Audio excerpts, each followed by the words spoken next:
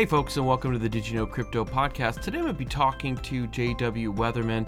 Many of you know him by his pseudonymous Wookiee Chewbacca avatar on Twitter. He's a Bitcoin maximalist, and we talk about Lightning Network, sidechains, second layer solutions, and everything like that. Mostly focusing on Lightning. It's a great conversation. I think you're going to really enjoy it. But first, if you could go over to iTunes right now, head over there, leave a 5-star and a written review. It would really help out. You have no idea how much that helps me. And if you want to do anything else to help the podcast, go over to supportmypodcast.com, and that'll show you all the ways to help us, from shopping using our Amazon link to supporting us with Bitcoin on Bitbacker, all that sort of stuff. I really appreciate all the help, but most of all, I'd like to thank you for listening. I really, really appreciate it. And enjoy the show.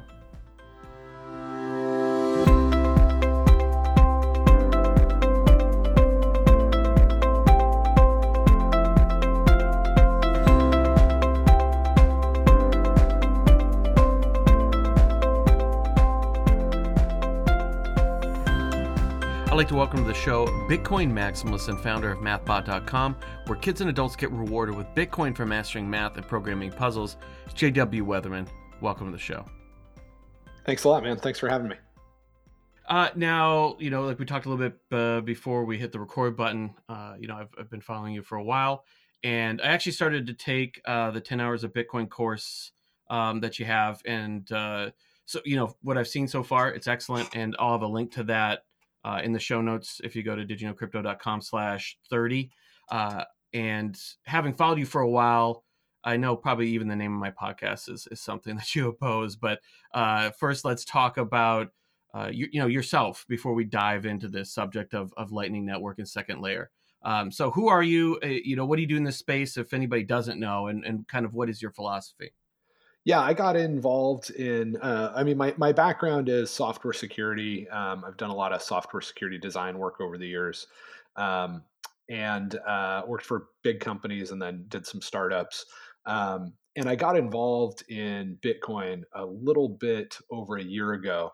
I had sold the company and finally had some downtime to look into Bitcoin, and the price was kind of going crazy, and so it was good timing to finally attract my attention to it.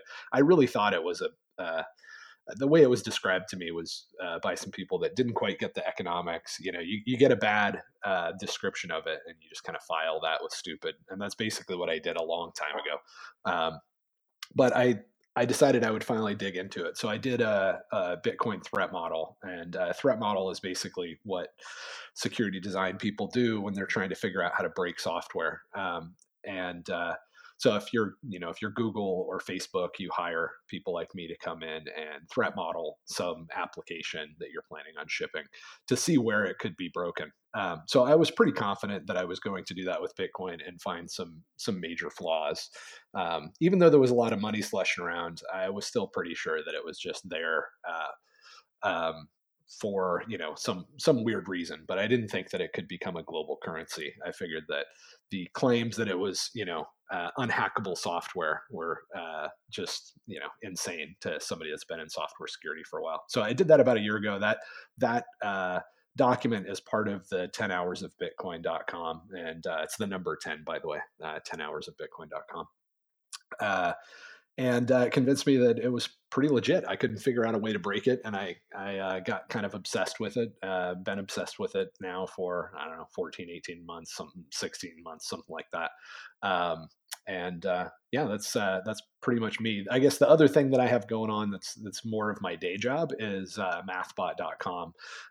But I got really inspired to kind of spin up that. I had kind of shelved it, but once I realized that Bitcoin was legitimate, I realized it was a solution to a user experience problem that I had with MathBot, which was trying to make the incentives to pass these puzzles a little bit bigger than just a dancing clown on the screen or something, because these puzzles are hard. You're learning some pretty advanced math and programming. So the idea of rewarding people as they pass levels with Bitcoin kind of got really exciting to me. So that's my day job, mathbot.com. So you'd say it was more of the tech that kind of less so than, like, say, monetary policy? Well, I mean, they're all or tied up economics. together. Yeah, no, definitely. It's just kind of some people, a lot of times when it's more the libertarian side, the political activists, it's usually kind of the political implications from the economics is what draws people in. And then a lot of people on the tech side, it's that, but it's also kind of the deeper understanding of the tech that a lot of us non-tech people don't understand. Yeah, I don't think I would have been excited about Bitcoin at all if it wasn't both, because technology, is something that does something, but it doesn't mean that it's worth doing or important. Um, so I definitely have an Austrian economics background, and when I saw that it could actually do what it was saying it was going to do, I got really excited about that. I do think that the social implications for having a secure money or a sound money are just massive.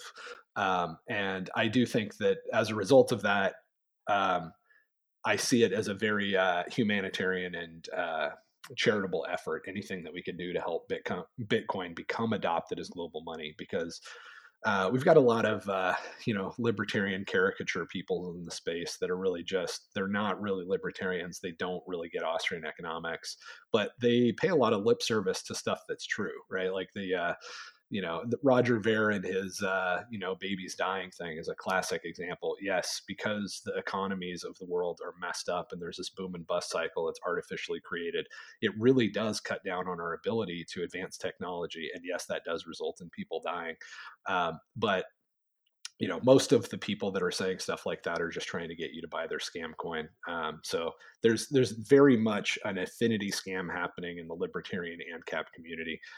But that said, the reason that Bitcoin matters is because we don't want the government involved with money. So one of the things that I think that we should probably briefly talk about, and you kind of were just mentioning, Roger Ver and others who kind of represent the big block on-chain scaling crew, is that I kind of did a longer interview with Pierre and Giacomo, kind of talking about that. But part of the explanation of second layer and Lightning is kind of why is it necessary in the first place, right? So Right. if you don't mind, and take as little or as long as you want to, maybe summarize the argument against on-chain scaling to kind of set the stage of why a second layer is even needed. Second layer, side chains, all that kind of stuff, are even needed in the first place. Yeah. I think, like a lot of things, the simplest way to understand them is to think, what would happen if we took it to the extreme. So right now, we have a couple megabyte block size limit. If we turned that up to 200 megabyte blocks, what would happen? And fortunately, we kind of know, because we've seen some of these goofballs do it over the last year. They've increased the block size limit really high. And the result of that is that the nodes on the network have a hard time keeping up. So a lot of people are noticing that it's basically impossible now to run an Ethereum full node. Um, there's a few things going on. One is that we don't want the hardware that's required to run a full node to get really expensive, because if it's very expensive to run a full node, and all a full node is like a wallet that you should trust, right? If I send you money and you want to know that I actually sent you money, the only way for you to know that is if you have a full node. Everything else you're outsourcing, you're trusting somebody else that presumably has a full node and is telling you the truth. So you really want that to be as accessible as possible, obviously, or we're back to you know trust, right? And that doesn't make sense for the mission of Bitcoin. So we want it to be cheap, but we also have an issue with mining, where if the blocks are really, really big, then it takes time to move data across the internet, right? So if I have 2 megabytes and I want to move it from here to China, it's going to be relatively quick. If I have 200 megabytes, it's going to be slower, right? So a few seconds more, maybe a minute more. And the problem with that is that if I find a block, let's say I'm in China and I find a block, um, anybody that's close to me is going to hear about that block significantly sooner than people that are in the United States or Finland or something. And if they hear about that newer block sooner, they start mining on top of that. So they start trying to put together a new block on top of that block, and they get a huge advantage. It might not sound huge, but 10, 15, 20 seconds when you're when you're playing a lottery gives you a significant edge over everybody else, right? You get to guess a lot more times. And as soon as that happens a little bit, it's a snowball situation, right? So if you imagine, somebody in China finds a block, and all the Chinese miners, everybody, within that country, for let's say, or within, it's really even worse, right? Like within this one little city or within this one data center, if they get to find out about that block and it's significantly sooner than everybody else, then they're more likely to find the next block, right? And that means that it's sort of this downward spiral situation where people that have a lot of mining power that are really close together can end up with finding all of the blocks, and everybody else just goes out of business. They're not finding any blocks, and they can't do that. And it's not a completely binary thing. So unfortunately, it's not like we can say, okay, 1 meg is unsafe, 1.5 megs is or 1 meg is safe, 1.5 megs is unsafe, right? I think it was actually unfortunate that they increased the block size at all, because it's when you're dealing with a critical security parameter and you know that at some point you increase it to the point where the whole system falls apart, you want to be really, really conservative. The example that I give is if you walked into Facebook and you said, "Hey guys, we're building this new technology. We want it to someday use up to 30% of the internet's bandwidth. It's going to be huge, and we just came up with this way to double the number of people that can be on Facebook. We can, it's huge. We're going to increase it by 100%, but it requires that we screw with the security parameter, and it's probably going to be okay. You just get fired, right? You just be laughed out of the room, because the amount of scale that something like Facebook or something like Bitcoin has to do is exponential. And so just getting a doubling is like not even worth talking about. Like if you had 5 people in the meeting, you'd get laughed at for the resources that you wasted in talking about doubling the capacity of the network. And if the only way to do that was to mess with a security parameter that could, for those reasons and a few others, result in the network security being completely destroyed, it's just a really laughable bad idea. And in fact, the only reason that it's a good idea is if you happen to be in a situation where you have the majority of miners. If you are, Jihan, and you're sitting in China and you've got a ton of miners, then increasing the block size, especially to a level where it's going to make it more likely that you find the blocks and actually give you control of, what could be the next global money, that makes a lot of sense. There's a lot of reason to do something like that. So if you look through the Bitcoin threat model, you'll see this whole discussion in context of an attacker trying to introduce dangerously large blocks. Because there's really no other reason for it, right? Like doubling the capacity of something that you expect to scale exponentially is just lunacy.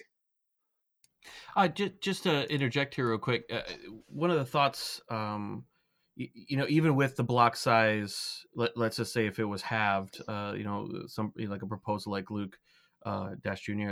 has made, is that if even with the block size, regardless of the size, there's, kind of like how high frequency trading works. Like the closer you are to Wall Street, they're building these centers, right on the shore, right across. Eventually, no matter what the block size is, I mean, even if it's small, even that millisecond can give you, Sure. Yep. So the speed of light. Yeah, I don't want to go down that rabbit hole just yet, but no. I mean, it's worth talking about, and that is true, right? So if you have a 50 millisecond advantage because you're next to the last miner, that is a real advantage. It's just not enough to matter in the big scheme of things, right? And we see the results of it not mattering much, because when we have it's significant, but a small amount of latency in a 10-minute period, you still get to play the lottery enough to where it's not likely that you're going to be kicked out. On the other hand, if it was a 5-minute latency, that would mean that the miners that were close to that block got to attempt to win a block, twice as long as everybody else. And so we know that would end up in, a disaster. And that's part of what was going on with the whole big block, small block debate, this whole Bcash attack, right? The whole idea behind it was we're not just going to increase it to 4 megabytes or 8 megabytes. SegWit 2x, I think, was 8 megabytes. We're not going to increase it to that. We're just going to increase it to that, and then we're going to increase it again, right? And you saw that they did that. I think last I heard they were up to like 32 megabyte blocks, maybe even higher. But they certainly had people. Yeah, I think that were SV just mined. I didn't really look at it that deeply, but CoinGeek had released that I think it was like 132 or something like that they'd recently just done. Right. So, I mean, if you've ever tried to move a file across the internet, there's a big difference between like a 2 megabyte video or a 2 megabyte image and a 200 megabyte file, right? It's substantial, the amount of time that it needs to take. And if that happens every 10 minutes, you have a problem. If it's not that huge of an advantage, then you don't get to a point where it starts downward spiraling. So you can afford the guys in China to have a 50 millisecond advantage because there's a really good chance that the next people that find that block is going to be in Finland or is going to be in the United States, right? Even though they did have an advantage, that advantage is popping around the globe as well. It's at the point where it's such a big advantage that it's much more likely the next guy finds a block near you that things just completely go off the rails. So I think that anybody that is not just completely technically incompetent, and I say that knowing that there's a lot of people that are in this space that are just not technologists, and I feel for you because it's not an easy place to be an investor or to try to be informed. But people that are technically competent, that have kind of a software background, they look at that and they go, okay, cost benefit, right? Cost, security, critical security parameter, benefit, basically zero, right? Like if we went with SegWit 2x and we had 8 megabyte blocks, we still couldn't support McDonald's, right? We still couldn't support 5% of Amazon's volume. And we're trying to create global cash here. We're not trying to create some, airline miles points or something. So it really just there's basically zero benefit and significant, possibly critical end of Bitcoin cost. So it's not a hard decision to make from a technology standpoint. The reason that it gets complicated is that you have a lot of people that are trying to do their best that don't have a technology background, and they're using different heuristics, right? So like one of the heuristics that the libertarian community tends to use is this idea that they're always going to be on the fringes, right? They're always going to be the outcasts. So if you can tell them, hey, there's this company that raised a bunch of money, or there's these 5 companies that raised a bunch of money, and they're not like you, right? They're successful. You guys are kind of, you're kind of the weirdos on the fringe, and they've done it again. These evil bastards have got you. That's not a bad heuristic, right? Like if I don't know anything else and somebody tells me that there's been an attack on like a US consulate or something, I don't believe it, right? I assume it's just a false flag situation right off the bat, not knowing anything else. But that's not good enough to know what's going on and be a good investor. And there's been a lot of people that have taken advantage of Well, that. next, I'll ask that question more towards the end. But as far as for Lightning Network, I guess let's kind of go over what the difference between a second layer solution like Lightning Network and a side chain is, what their purposes kind of are, and how they interact with the Bitcoin main chain. Yeah, totally. And I think when we start talking about Lightning, it's another reason that like a technologist, like when I first looked at this, I first looked at it like kind of when all this was going on. Or just was over, it was kind of a blur because I was drinking from the fire hose. But for me, it was like, okay, critical security parameter could break the network. There was some analysis, I think, that said maybe 4 megabytes was where it would break. I think it was the only data analysis that was done that was credible. But either way, I was looking at it like I don't even like the idea of a SegWit increasing the block size, because I'm looking at basically zero benefit, and it is a critical security parameter. They're saying that they can double it and it will be safe, which is what SegWit did. But didn't really make sense. And then you throw on top of that the fact that there's already a really interesting design and some some progress being made on the Lightning Network. And it just, you go, okay, wait a minute. We're trying to, with the Lightning Network, we can do more transactions per second than Visa and MasterCard combined.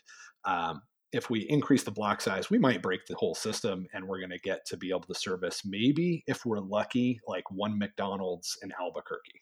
So it's really kind of a no brainer. But let me give you a simple explanation of what Lightning Network is. It's basically cleverly delayed Bitcoin transactions. So let's say that Alice wants to send money between her and Bob. So she needs to send Bob $100.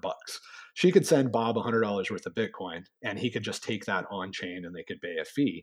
Or she could create the transaction and sign it, and not put it on the Bitcoin network, but just give it to Bob.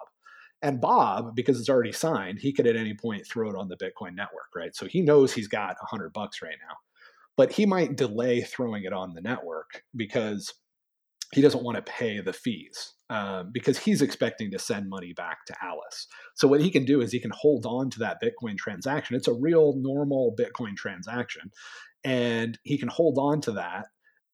It's going to expire at some point in the future, or he'll just get tired of holding it, sort of temporarily. And so he'll eventually throw it on the network. But let's say that he decides to hold on to it, and he's just going to hold it for a couple weeks or a couple months before he gets to putting it on the Bitcoin blockchain. And during that period of time, now he wants to send $20 back to Alice. What's cool about this situation is that Alice can create a new transaction sending him $80, and the original one will be invalidated, right? So now it's basically like Bob is holding a Bitcoin transaction that's only worth $80 now. So he didn't actually send $20 to Alice. He just decreased the amount that was being sent originally, right? So she was sending him 100, and now she's only sending him 80. And what's cool about that is, and what gets everybody excited, right? Like a technologist is like, this is a really elegant solution, because you don't use up any block space, so there's no fees at all. From a privacy standpoint, it's awesome, because all of these interactions between Alice and Bob, these are exclusively between Alice and Bob. Nobody else ever gets that data. So that's very cool. And you could do that basically for free, right? Like there doesn't really, if Alice and Bob are just invalidating and overwriting transactions, there's no reason that either one of them should be paying a fee. And the speed is insane, right? The speed is as fast as Alice can create a new transaction that invalidates the old one, and Bob can sign it and Alice can sign it. Like that is like the speed of an email, right? Like bam, bam, bam, right? Milliseconds. So it's a really cool concept. It's a really cool idea. And, a year ago we were having to talk about it as I am right now, just like explaining it from a design level. But at this point, you can experience it, right? You can install Blue Wallet, you can install Zap Yeah. Lightning Wallet, and you can start moving money around. Where it also gets really cool, though, is that let's say that Alice and Bob, they're doing tons of transactions back and forth with this $100. Maybe at some point they need to increase the amount, but there's hundreds or thousands of transactions can happen between Alice and Bob before any transaction goes to the Bitcoin blockchain. So, you even if you had to pay $1 fee to go to the Bitcoin blockchain, if you've moved $1,000,000, you've sent $100 back and forth, 10,000 times or something, then that's totally fine, right? The percentage fee is minuscule still. But it gets even better because Alice and Bob can send each other money back and forth.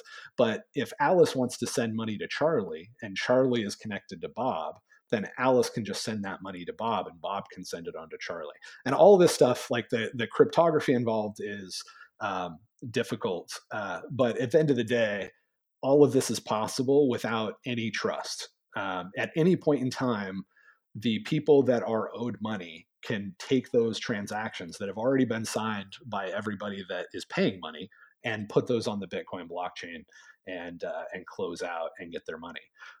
So it's really just a smart way of delaying transactions, which just brings a ton of power to the network. So it's great. And I think that, like you said earlier, that it's hard for people who are not within the tech field, specifically, people that know how to code and program, because Bitcoin's hard enough to understand, and just on the face of it from an outsider's perspective. But Right. and I think I can't remember if it was in the episode with you, but Peter McCormick had also mentioned that as well, that you could pick up the Bitcoin white paper. It's 8 pages. There's some technical aspects in it, but it's pretty easily understood, especially if you read it, go do a lot more deep dives, and spend 20-30 hours on YouTube and then come back and read it again. Where with Lightning, that's a heck of a read, to look at the white paper for Lightning, and I think that's why there's probably an even larger disconnect, in the first. And that's, I mean, I'm one of those people, because I tried to read the white paper, and I was just kind of like, it did not take very long before I was needing to find my Rosetta Stone and try to decipher some of that.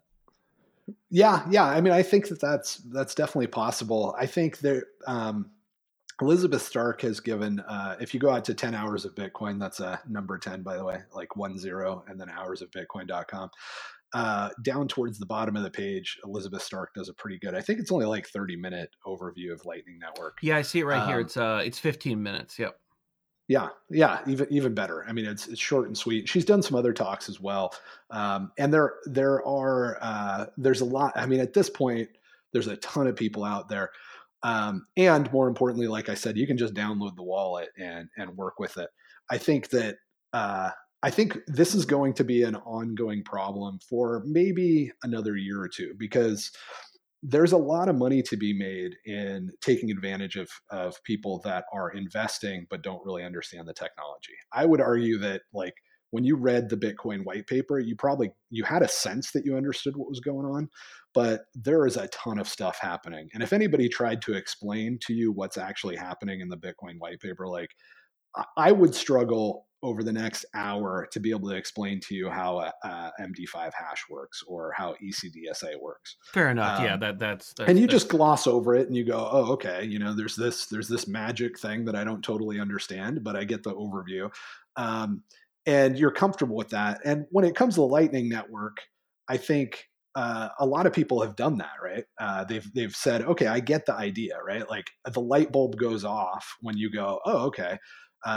We are going to burn a bunch of electricity, and as we burn that electricity, we're going to use that. The chain of transactions that represent the most destroyed electricity is the truth, right? Like, you can get that from the Bitcoin white paper. But if you look at the Lightning stuff or the talks or the white paper, I think you can get, oh, I see what's going on here. We're going to delay these Bitcoin transactions and invalidate them with mutual approval until we no longer want to do that, and then we're going to throw it on the network, right? So it's really not, at a high level, it's definitely no more complicated. But one of the things that's happening is, like, innovation is accelerating, and people are coming up with all kinds of new and interesting ways to solve a bunch of problems. And that's a good thing, but it's going to make it harder and harder for a non-technologist to keep up. My best advice in general is, don't invest in things that you don't understand. With Bitcoin, that's a little bit tough because I don't want to tell people that they shouldn't own any Bitcoin. I do think that it's still speculative in the sense that it's new technology. It's very risky. It could blow up, but it represents such a leap forward for humanity that, as a sort of a charitable effort, I wouldn't discourage people from trying to get involved. And I think people that have done that have ended up with Bcash, I think a lot of their hearts were in the right place. They did end up funding an attack on the very thing that they wanted to support. But, at the end of the day, we can't have a global money unless people get comfortable with it. But I think over time, the amount of technical innovation is going to accelerate more and more, but you're also going to be able to just put your hands on it, right? You're going to be able to grab a Lightning wallet and use it and not really understand it. And I think the other thing that's happening is there's more and more people that are professional technologists that have, like, a really good ability to explain what's going on, that are getting attracted to the space. The software security community as a whole is still really not interested because it's very weird and scammy, and it just takes a long time for things to click for people. So like, there's not a ton of really great. So there are some, right? Like I'm not trying to say that guys like Adam Back and Christian Decker and a lot of these guys are incredible, but there are also a lot of like cryptographers, and I think one of the things that's going to happen over time, and it's accelerating, is we're going to attract more um, sort of generic software security people into the space, and that's going to make it a lot easier, because you don't know whether you should run Windows or Linux or Mac OS, but there's so many software security people that are working on those sorts of problems that you can pretty much figure out that any three of those options are safe, but you don't want to run, some other goofy thing you've never heard of. We're going to get there with Bitcoin, but it's going to take time. So between now and then, I would say the best thing you can do is just try to find people that do know what they're talking about. Remain skeptical, but man, if you let me put it this way, if you don't know, if you like, just pop open YouTube right now, type in Craig Wright, right? Craig Wright Bitcoin. Watch one of his talks. If you don't have like the lie detector test and the sort of, if assuming you're non-technical, and the intellectual ability to see that this guy is just an absolute clown, then stop right now. Like, sell your stuff and just get out of here. Because if you can't do the technology, you have to be able to at least kind of read people and read the situation, and take advantage of some peripheral knowledge. If that CSW dude seems legit to you, you are just going to continue to get fleeced. So my advice is just run for the hills. This is not a good place for you.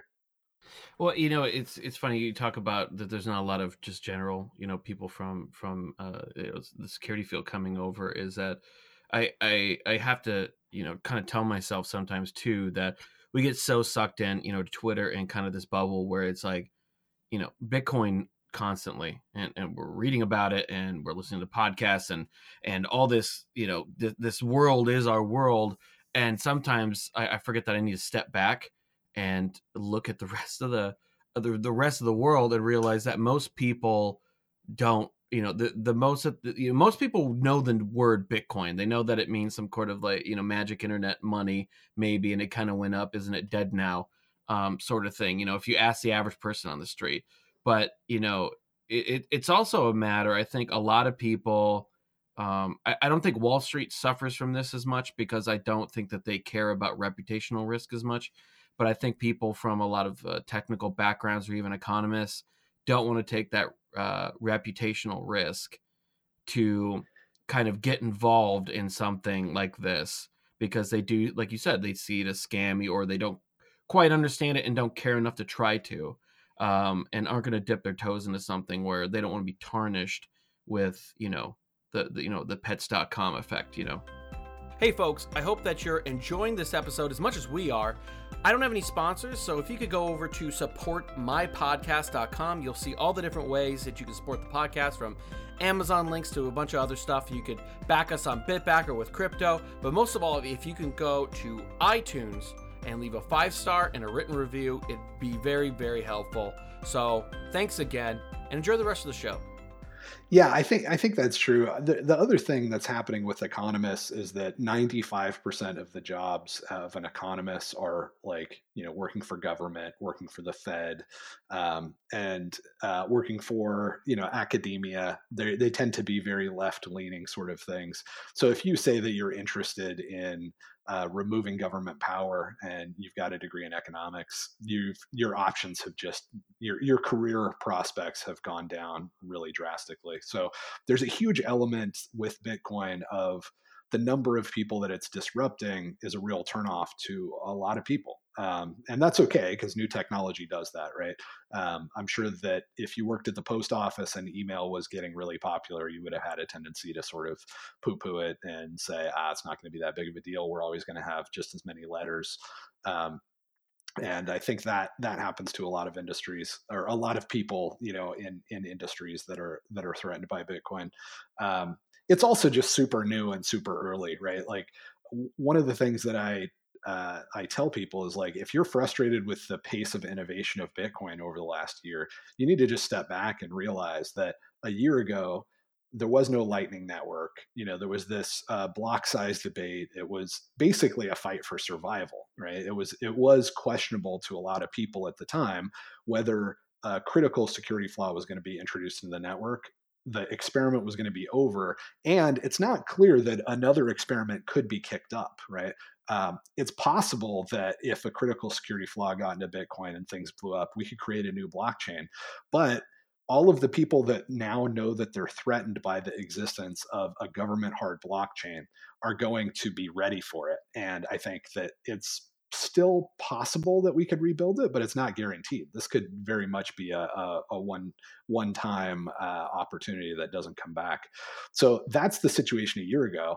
And there was no chance that somebody like Amazon could have used it. I've looked back and just been baffled by things that people said on Twitter, like, oh, Overstock is going to accept Bitcoin. It means that Amazon is going to accept it next.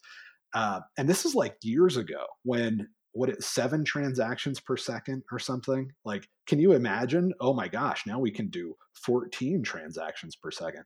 The number of transactions that Amazon does per second is orders of magnitude greater than that. So there was never any hope of that. There was a lot of false hope by a lot of people that just couldn't do basic math, I guess, because all that's involved there is multiplication. But that's no longer true. I mean, as we sit here a year later, it is possible that Amazon or Twitter or somebody that needs to do a ton of transactions could start working with the Lightning Network and go live and be ready to support a ton of volume. And it's going to be dicey. There's still a lot of work to do to scale Lightning Network and side chains and the other things that need to happen. And if I was at Amazon and I flipped on Lightning Network tomorrow, I would be very careful about the number of users I moved over. It wouldn't be an open the floodgates situation, but it's finally plausible. It's finally at a point where it makes sense to open the gates a little bit and see what the limitations are and what the user experience is, and maybe have a couple people work on open source projects to make Lightning Network better, because we're still talking about less than 10 people, I think, have made major contributions to the Lightning Network. It's not a huge number of people. It's a couple people at a couple companies that have built this thing over the last year and a half. So yeah, there's still some work to do. There was a ton of distraction on just trying to survive. But as we sit here, it's possible to do hundreds of thousands of transactions per second on Bitcoin, and that was not anything more than a design on paper a year ago. So it is moving really fast, actually, and it's making good progress. But I think a lot of people had just insane expectations. Like, if you thought we were going to have flying cars, 50 years ago, I guess you're going to be disappointed if we pull off nuclear fusion next year. But that's just because you were retarded. But right now, just accessing, Lightning, I downloaded Blue Wallet, on my phone. Simple, pretty easy. I just imported, probably like, $20 of Bitcoin over, threw it on there and was just kind of playing around with it. It's, it's basic, but it doesn't really need to be much at the moment. But it seems to be pretty easy to use. So they have that kind of that light client that you can run on your phone, or you can run your own node via something that you can build your own, or Casa sells one. It's from what I've heard is pretty plug and play. I haven't gotten one yet to be able to play around with it, but so this is kind of a two-part question. One, is there much need or kind of emphasis for users to run their own Lightning nodes, the same kind of, in the way that the emphasis is on, for the main chain to run your own node, versus, say, a custodial or a light client on Litecoin? And how do you envision, say 5 to 10 years, if Lightning could scale to, the global use, what's the ideal or average user experience? How will they be using it in terms of nodes, custodial, light clients, that sort of thing? How do you envision that's going to take place? Yeah, I'll try to do this just off the top of my head. So these numbers might not be, I might not be comfortable with these numbers tomorrow. So get the concept, but realize I could be, 10 times off. But in general, I think it's fine to not run a full node if you've got, say, $500 on your phone, right? If you got $500 on your phone, I send you $50 because we went out for beers or something, and you don't have that connected to a full node. It's not that big of a deal, right? But you should realize that you haven't actually validated that you got that $50. It's very possible that you've been lied to because the software that you're running on your phone doesn't have the history of the blockchain. And so how could it possibly know that you really got that $50? Well, it's just trusting some service to tell you, yeah, man, it looks like you got that $50. If you trust me, you got it, right? But that's fine for $50 because if you're talking about running a full node, and unfortunately, we did increase the block size. There's, I'm I think it is what it is. I don't think that we should try to reduce it. I think that is another way to try to fork and attack the network. At this point, I think leave it alone. It's working fine. Um, but at the same time, there is a cost associated with running a full node. It's much less than it could have been, but let's say it's $10 a month. You're going to pay $10 a month to some hosting provider to run a full node, or you're going to spend, $500 on a Casa node or something. You're going to put it at your house. It's, still, I don't know, what is that? That's more than $10 a month, right? So at the end of the day, is it worth $10 a month for you to validate a $50, transaction when I send you some money for a beer once every 3 or 4 months? Probably not. It probably just doesn't make sense to do that. So in that situation, it's totally fine. There is a point though above $500 where I would say, no, you want to have a full node. Like if I'm going to send you $5,000 for a car, or let's say $50,000 for a car, at some point that dollar amount gets to the point where you're like, no, I'm not giving you my car until I know that I actually have my money. And in order to actually know that you have the money, you need to have a full node. So I think Zap allows you to remotely connect to a full node at this point. I don't know if Blue Wallet does, but I think that they have said that they're headed in that direction. So that would be where you have a full node at your house, or you have it, hosted on AWS or Dropbox, or not Dropbox. What is that? It doesn't matter. You've got a droplet in some hosting provider, some cheap hosting provider, and you're connecting to that with your phone. It probably makes sense to do that, right? If you're going to get, especially if you're regularly going to get $5,000 amounts, you're going to go out and you're going to buy Bitcoin on localbitcoins.com on a regular basis, or you're a merchant and you're going to accept stuff, or you're going to do a one-time thing for $50,000. Yeah, spend the $10 a month, get a full node fired up, because you really want to know that you have that money. And that's kind of unrelated to whether you're doing Bitcoin transactions or Lightning transactions. If you're doing Lightning on your phone right now, you're doing basically custodial stuff, right? Like Blue Wallet is custodial for the Lightning wallet, which means that there's a lot of trust that you're putting. It's basically Coinbase. The difference being that when you come out of Blue Wallet to some other service, that can happen over Lightning and be basically no fee. So that's cool, but it still has some security downsides. I wouldn't recommend you put $5,000 into Coinbase or into your Blue Wallet, on your phone. So when it comes to larger amounts, if you're going to be transacting a large amount of money and you're going to have significant balances, yeah, you're going to want to run your own full node. And Lightning actually requires that you have a Bitcoin full node, because it's again, Lightning is just like this chunk of software that's creating and validating these cleverly delayed transactions. But when it actually comes time to commit a transaction to the network, or to see if a transaction is legitimate, it has to have the full blockchain. So yeah, most people right now that are running Lightning are either doing sort of a custodial thing with Blue Wallet, or they've got a Bitcoin full node with Lightning software running on top of it.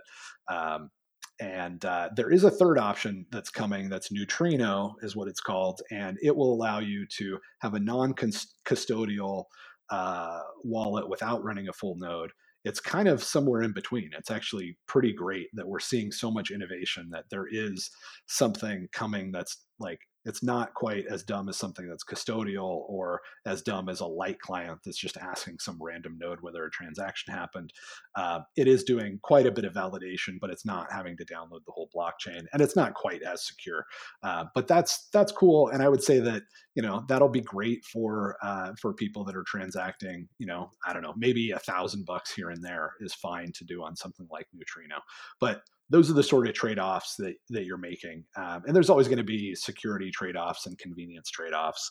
And with something like money, if the money goes up, the amount of security that you put into it goes up too. So I think over time that will be very easy for people to get, right? Like somebody will just sign up and say, I want to be a merchant and accept Bitcoin. It'll be very obvious that, oh, you need to install Node software. You hit this button, it fires up, Amazon Web Services or something for you to give you a full node that's ready to go. But you pay $10 a month for it, and that's fine as a merchant to have absolute rock solid validation. And then other people, you're going to send your buddy $20.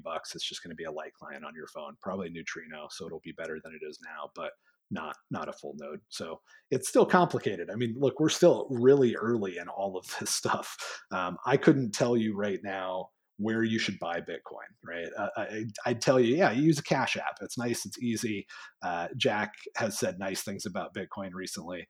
But yeah, they're going to KYC you, and that puts you in a really bad spot for a bunch of reasons, including, imagine an Equifax scenario where all of your data gets leaked, but instead it's like your home address and how much Bitcoin you bought in 2014. That really sucks. But that's the where we're at right now. We still have a lot of problems like that. We're still very early on in this technology. Yeah, actually, no, that's a good point. You would definitely not want to be in that situation where there is some sort of, just not even a hack of, say, an exchange like Coinbase, where they, attempt to take the Bitcoin itself. But if it got leaked out and then now it's public knowledge, that John Smith over at 1422 West Street, yeah, he actually bought 50 Bitcoin back in the day. It was only cost him back in it cost him 50 grand back in 2013, but now it's worth X amount of dollars in 2035. That will cause a bit of concern there. But if we could actually roll, now I think the listeners should have a pretty good idea of how Lightning works and how to access it now. And while you're talking, I did check. Blue Wallet does allow you to connect to your own Lightning node if you wish. Right on. Good job, guys. Good job, Blue Wallet. I was talking trash and you guys already fixed it. Nice job. And so I wanted to ask about some of the specific concerns that people have brought up. I guess the first one that's kind of most talked about is just the kind of the subject of watchtowers. Basically, that do you have to use Lightning Network? Do you have to always be online to receive payments and operate, compared to, like, with Bitcoin, you don't have to be, right? Right. You don't have to have your node connected up or anything like that. But with Lightning, yeah. How does that exactly work? So some of this stuff is a little bit outside of my my complete comfort zone, but I might be able to communicate it to kind of translate down a little bit for everybody else. So if I make a mistake, hit me up. I'm sure I'll get hit up on Twitter. You can tell me what a moron I am at JW Weatherman _. But basically, so we were talking about before how you have these delayed Bitcoin transactions, right? So there was a transaction that was invalidated. So Alice sent Bob $100, and then there was a new transaction where Alice is sending Bob only $80, and that previous transaction is invalidated. Well, there's nothing that's going to stop Bob from taking that $100 transaction and submitting it to the blockchain, except that if he attempts to do that, then in order to do that, he's going to reveal some information that allows Alice to catch him in the act, because the new transaction, you know what? I'll just say at a high level, the way that this works is, if you try to use an invalid transaction, you try to use one of the older transactions that's already invalidated, the person you're trying to rip off has the power to not only prevent that transaction from happening, but close the channel and also punish you financially. So if Bob tried to rip off Alice by sending out that transaction where Alice was sending Bob $100 instead of the newer one where she's only supposed to be sending him 80. She could actually, and this is all coordinated in the protocol, and Bob agrees to this as they're going. It's set up to where it's punitive, to where Alice would actually end up only giving Bob maybe $70. So and that's the way it is right now. And that's why this attack is way overhyped, because if you try to do this, you're almost certainly going to get wrecked, right? It's set up to where it's not like, oh, you try to attack Alice and then you don't succeed in attacking Alice. No, you try to attack Alice and she freaking crushes you, right? She takes more money than you were even trying to steal from her. But what that means is that somebody has to be watching the network to see if Bob attempts to broadcast that shady transaction.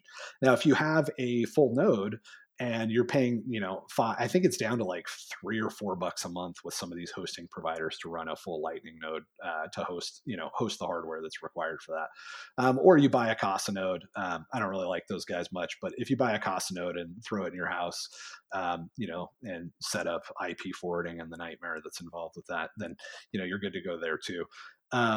In that case, your software is watching the network, and it'll, if Alice has a full node, she'll catch Bob trying to do that and crush him and take his money, right? But if you're running a light client, not something that's custodial, because I think Blue Wallet has you covered because they're actually running a full node on your behalf, even if you're doing the custodial thing with them.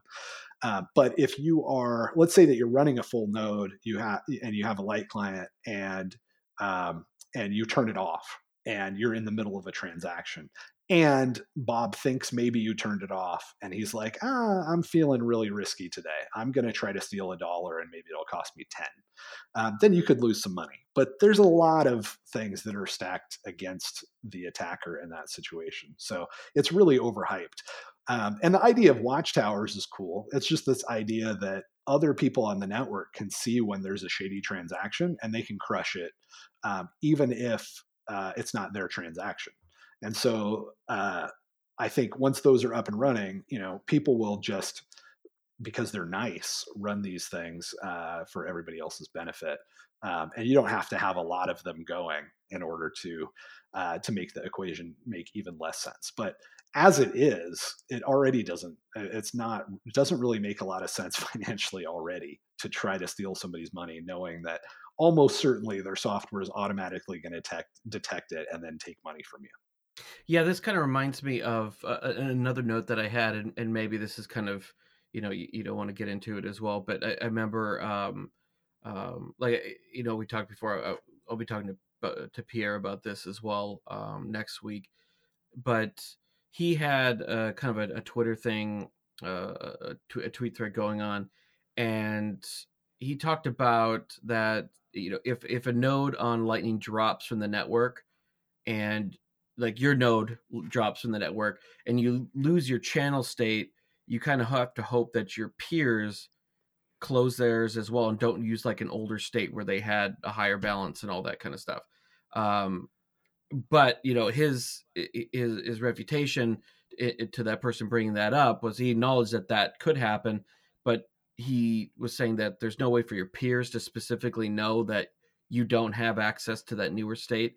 But there's also the issue too of like right now there's no way unless I know like my node, I have a channel with you and then I contact you on Twitter. There's no way on Lightning for me to contact that peer and say, hey, I had an issue. Do you mind closing, the channel at the latest state or something like that? And that seems like an issue to me. I don't know if you can comment on that, but is there any? Have you heard of any? Well, so I mean, I think that like if you were using the internet and you were like, oh, I got to call that dude that's running a router in Japan and ask him to close that out. Yeah. Me.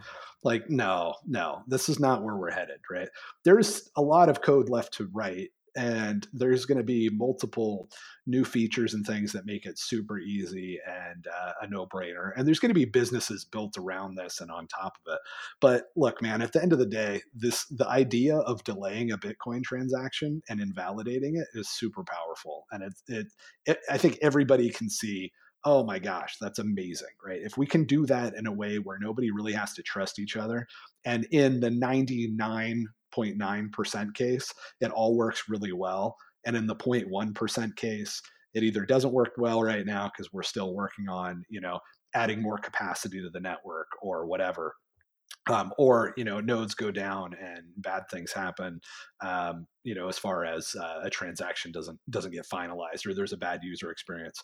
And then in like the 0.001% case, there's this really weird thing going on, and this attacker knows that you're not connected. How would he know that? And all of these other things happen just right to where you lose a few bucks. That's pretty good for where we're at, right? I mean, this software didn't exist a year ago. And if you were around when you were firing up, the first version of the Netscape browser, your expectations were a whole lot lower. And we are talking about money, but at the end of the day, software is software, and it takes time to build it and get it all right.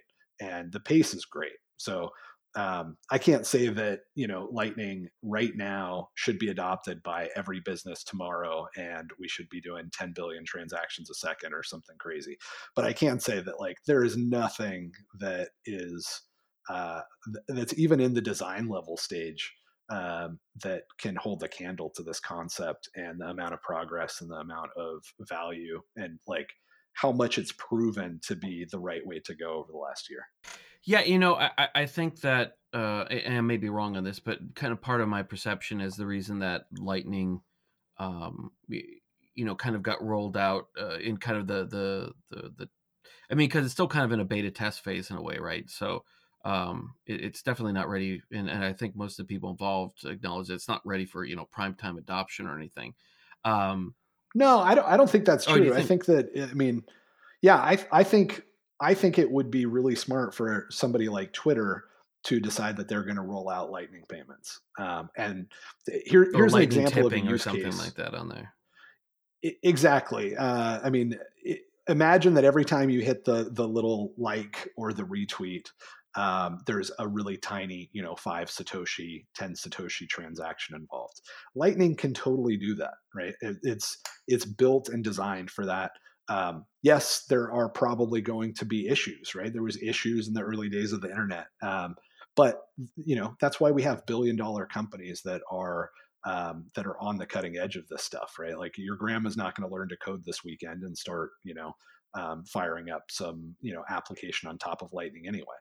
It's ultimately the user experience for a lot of this stuff is going to be you're on an application like Twitter and you hit the little heart, and some money comes out of your account and goes to somebody else over Lightning. That's where we will be in the future. But right now, this is the first version of the browser, man. You shouldn't expect like, you're going to have to type in numbers Yeah, instead of yeah, names into the browser to get to places. yeah. No, I mean, But oh, I'm sorry. Go. Oh, I was just going to say, but that doesn't mean that it's not like going super, super well. And as a tech investor, you don't expect in the first year of a new technology for everything to be perfect. But you look at what is the trend, and how much progress are we making. So I would say that we are certainly ready for some big businesses to take on Lightning for small transactions. It's still probably years away before you can send $100,000 over Lightning without any hiccups, because the network has to build a ton of capacity. There's not a lot of people that want to have that much money in it, but it's got $5 million in it right now of liquidity. So it's not like an early beta, right? Like it's very, Yeah, it's that's fair. very substantial. But it's also just still early. So I would say it's like think of it like a 1.0, but a really damn good 1.0. Yeah, I mean, I guess the point I was trying to go back to is that I was talking to Jeffrey Tucker the other day. One of the things that I brought up was that I kind of wonder how Bitcoin would be if not even Silk Road so much, but WikiLeaks. That kind of really is what made Bitcoin go from kind of a very niche, and still pretty niche even now to an extent. Um, Yeah. but at that point, pre WikiLeaks, it was very, very niche. It was a very small community, relatively speaking. And after that, and with Silk Road kind of combined with that, is really kind of when the average reader, going through page 8 somewhere, might have started to first hear the word Bitcoin. And more Right. importantly, it's when regulators, law enforcement, really started to kind of become aware of it.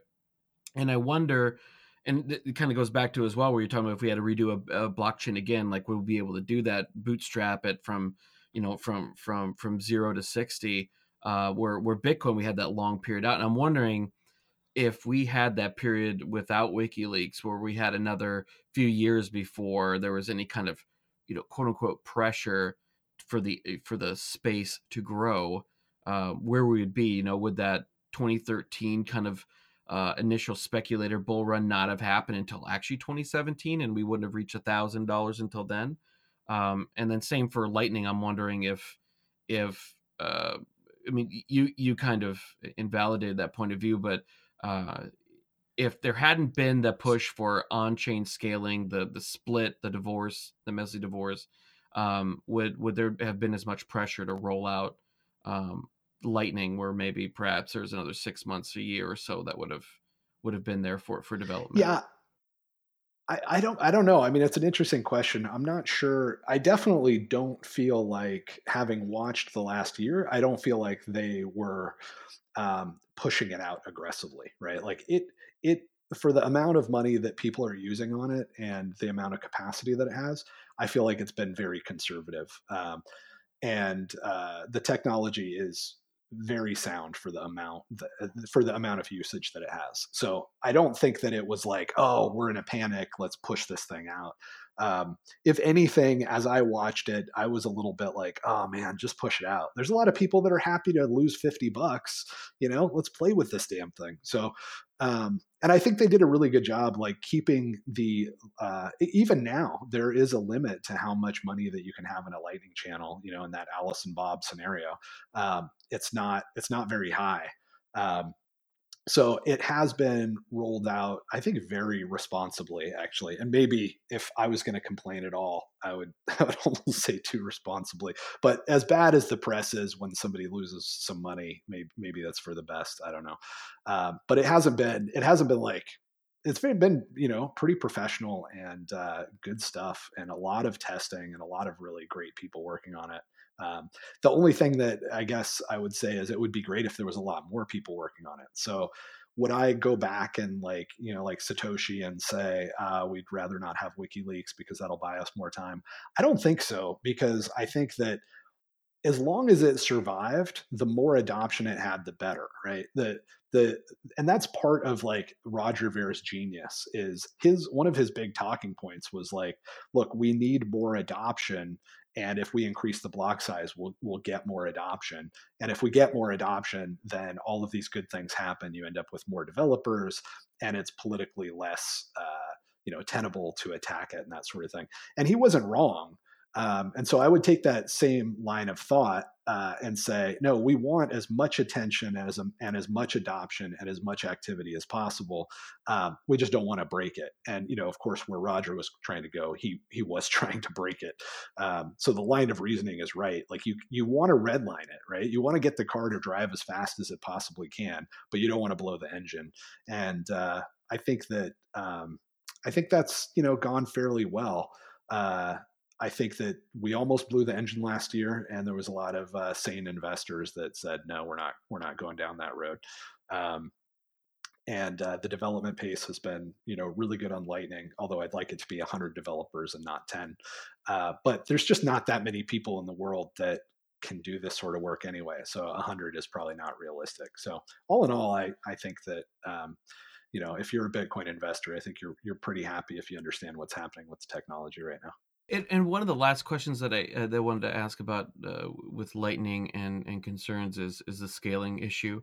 I know that it was it identified in the white paper, and what, if you could kind of go into a little bit more detail on the scaling issue that it does, that was identified, currently has, and what are kind of the ideas on how that would be fixed to be able to handle, like we talked about with, like, the Amazon level of transactions.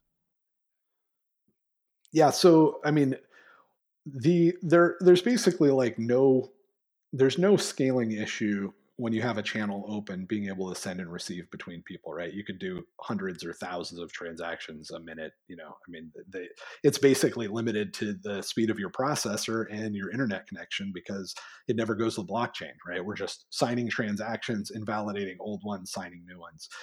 So that capacity is really, really great. But there still is an issue where we have to open up. We have to create that first initial Bitcoin transaction, right? That first transaction that establishes the payment channel between Alice and Bob still has to hit the network. And there are a limited number of those things that we can do in blocks before we make the blocks so big that we end up, screwed with centralization again. So there so I mean that's how I guess I would explain the problem, at least the one that I'm thinking of. There's probably other scaling challenges to it in certain places. um, there's not, I mean, I'm not aware of a perfect answer for that yet, but I would say, like, look, man, over the last year we could have done 7 transactions per second, and now there's no question that we could do 700,000 transaction per second. That's incredible. So we still have more work to do. Side chains is another thing that I think is looking, pretty interesting and promising. The basically Originally, when Satoshi and Hal Finney and all these guys were trying to figure out what they could do with Bitcoin, because you can't do that many transactions a second globally, they thought, well, we'll just have these custodial services, right? We'll have like Coinbases, which are basically Bitcoin banks. And I might have $100,000 in Bitcoin, but when I want to spend a little bit, I'll put 5,000 into my checking account at Coinbase, right? Like my savings is still secure, but I'll throw $5,000 into the centralized service, and there's some security issues there. But then I get free transactions because it's just a database entry between all of the other people that are at my Bitcoin bank. And maybe Coinbase settles out with Bitfinex nightly, so that if I have to send money from my Bitcoin bank to somebody else's, it looks like it's instant to me and the receiver, but really the banks work it out, and they settle at night, sort of thing. So that was the original idea of how we were going to scale Bitcoin. I think that's, I don't know that would have worked, because I think that the reason that we ended up with central banking is that we had banking, and those are throats to choke. And if you can get a hold of some throats to choke, you can establish central banking. So I'm not sure that would have worked out, but maybe anonymous versions of that could have been interesting, right? Where it's Coinbase, but there is no person. It's just simply a reputation, and the reputation is worth a lot of money because they're able to charge fees. Kind of the way I think a lot of people deal with Tether right now, right? Like, I don't know who this nameless, faceless company is, and they seem super shady, but they're making a lot of money on fees. So I'll go ahead and hold some Tether to make a trade and get this toxic waste off my books in the next few days. I think there could have been some interesting scaling solutions along those lines. But fortunately, Lightning is way, way better because you don't have to trust anybody. So that's pretty incredible. And then side chains, there was hope of different ways of doing side chains. But right now, the only way that we know how to do side chains is basically custodial. So instead of putting your money with Coinbase, you put your money on like Liquid, for example. And that's basically 10 exchanges that are all set up. There's some cool security there. Like, the exchanges themselves would have to hack their own hardware, which is not super easy. It's doable though. So ultimately, you've got some cool security features, but what it comes down to is 7 out of the 10 exchanges have to approve a transaction. So you can think of it as like a big multi-sig wallet that all these exchanges control, and 7 of 10 of them have to sign in order to approve a transaction between or pull funds out.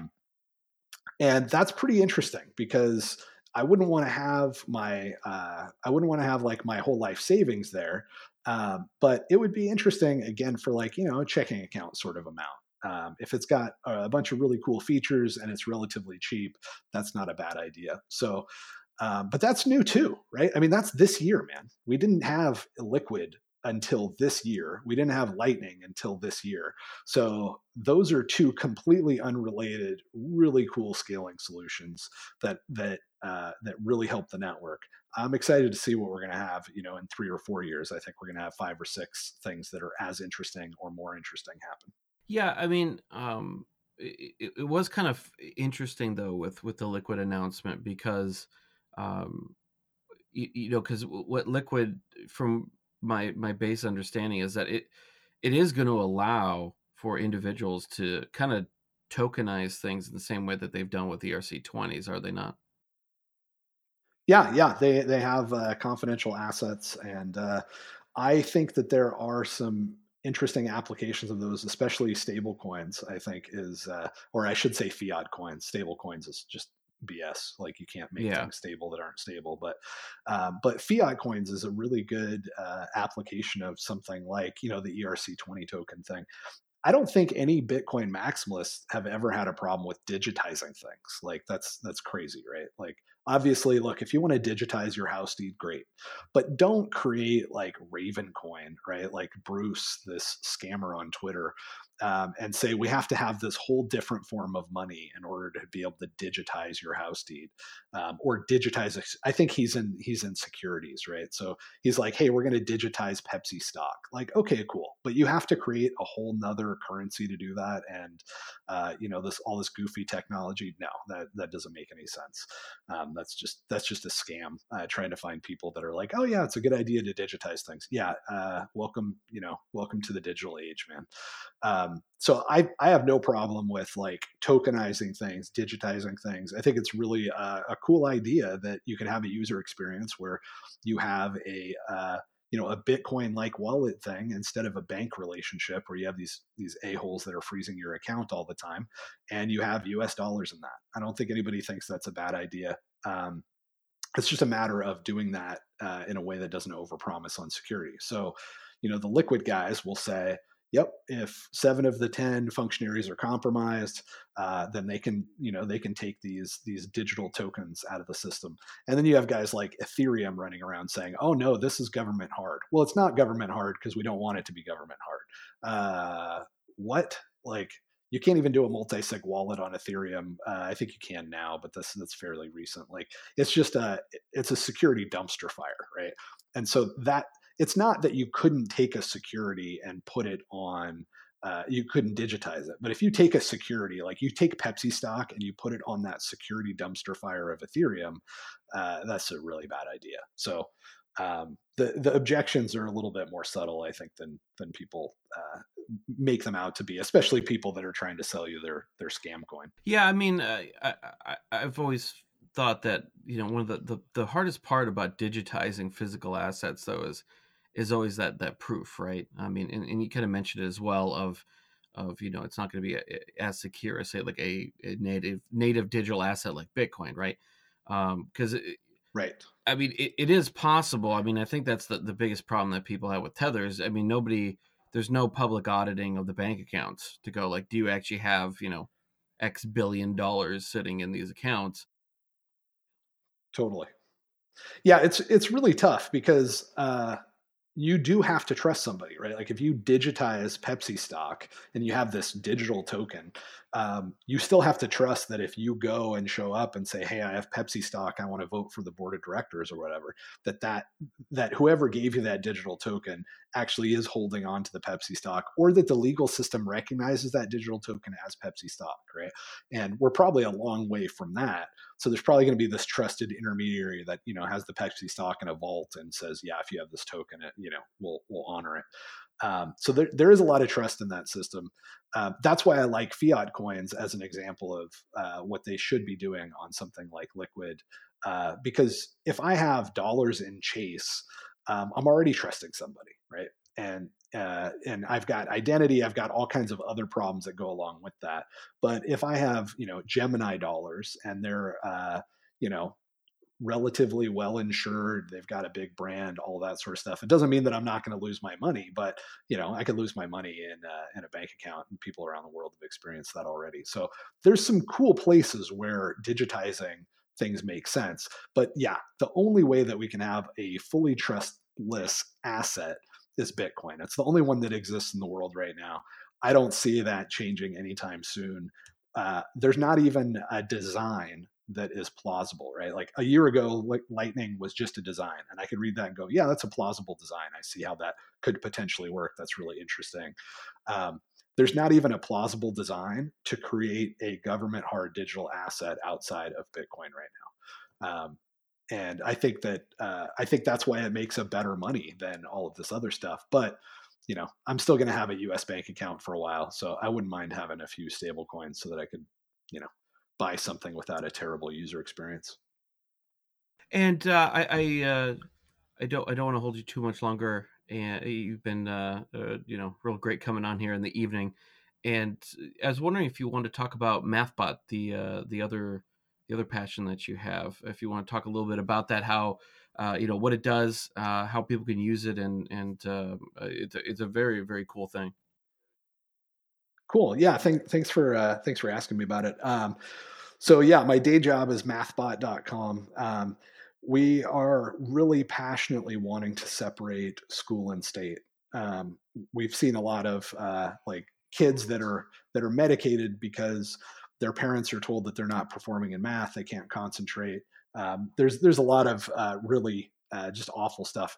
Roughly 1 out of 20 kids in the United States right now is on speed, Adderall or some other version of speed, and I mean, speed would be the street name, the closest approximation.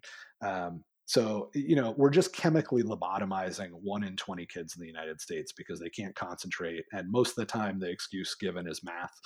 Um, and it skews more towards boys. So you're probably looking at more like maybe 1 in 10 boys. It's a lot of these little guys that are 6, 7, 8 years old, and their parents are being convinced they need to give them some pretty insane street drugs that I would have turned down at a rave, 20 years ago. The point of MathBot is that look, these guys can do it.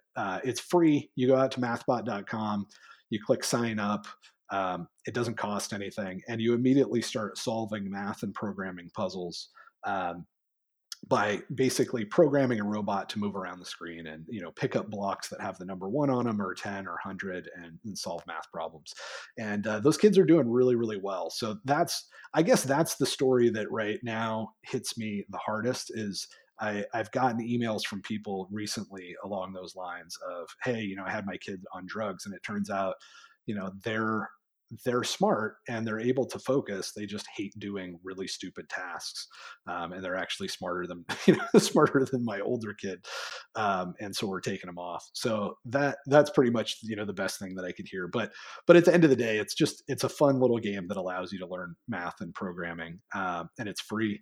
And we're in the process of rolling out Bitcoin payments so that like a grandparent can sponsor, little Billy for $13, and little Billy can get 20 cents every time he passes and masters a fairly difficult puzzle, to keep them motivated, because it's hard work. It's not a first person shooter. It's not Angry Birds. You're going to be using some brain cells to pass these levels, but it's fun. And with a little bit of financial encouragement, a little bit of incentive to be able to go buy ice cream or something, we're seeing kids just crush it. So yeah, check it out. And then, feedback is super welcome. My son and I, this is kind of our big project. He works on MathBot about 20 hours a week now. He's 14 years old, and he's a software developer. So it's kind of a family passion. So anytime you want to talk about MathBot, you can hit me up on Twitter at @JWWeatherman_. Well, I'd like to thank you again for coming on. I'd like to have you on again in the future. And if for everybody listening, kind of already gave it away, but where can they find you, and who do you want getting in contact with you? Yeah, I mean, anybody that's got any questions, definitely feel free to hit me up on Twitter. I also have a YouTube channel where I have a bunch of content. But you know what? Actually, when it comes to like Bitcoin scaling and questions like that, in general, I'm kind of tired of talking about it on Twitter. I think there's been so many there's so many scammers and so many bots and so many morons, that it's kind of gotten boring. So one of the things that I would ask is if you've got a bunch of questions about should we have increased the block size or something like that? Just go out to 10hoursofbitcoin.com first, because that lays out exactly what this whole space is about in the shortest possible way that I could communicate what you need to know. It's not just my content. Maybe a third of it is my content, but there's stuff, the Bitcoin Standard introduction or forward is up there. There's stuff from Elizabeth Stark. There's stuff on simplicity. So you'll get an idea that we are going to have smart contracts soon, just not on Ethereum or Ethereum Classic. So if you go through that 10 hours, you'll be oriented enough to where we can have a really intelligent conversation about this sort of stuff. But if it's about MathBot, you don't like the color of a button, anything, hit me up, because I'm just hungry for feedback on that. So yeah, I guess those are the three places to go. Go out to mathbot.com, play that game, give me some feedback, hit 10hoursofbitcoin.com before you hit me up with questions on Bitcoin, and then hit me up on Twitter at JWWeatherman_. Well, once again, thank you. I'm going to have all the show notes at didyouknowcrypto.com/30. I'll have the 10 hours of Bitcoin link, MathBot, Twitter, YouTube, everything that you have. And we'll talk to you soon. Right on, man. Thanks a lot for having me on. This was a lot of fun.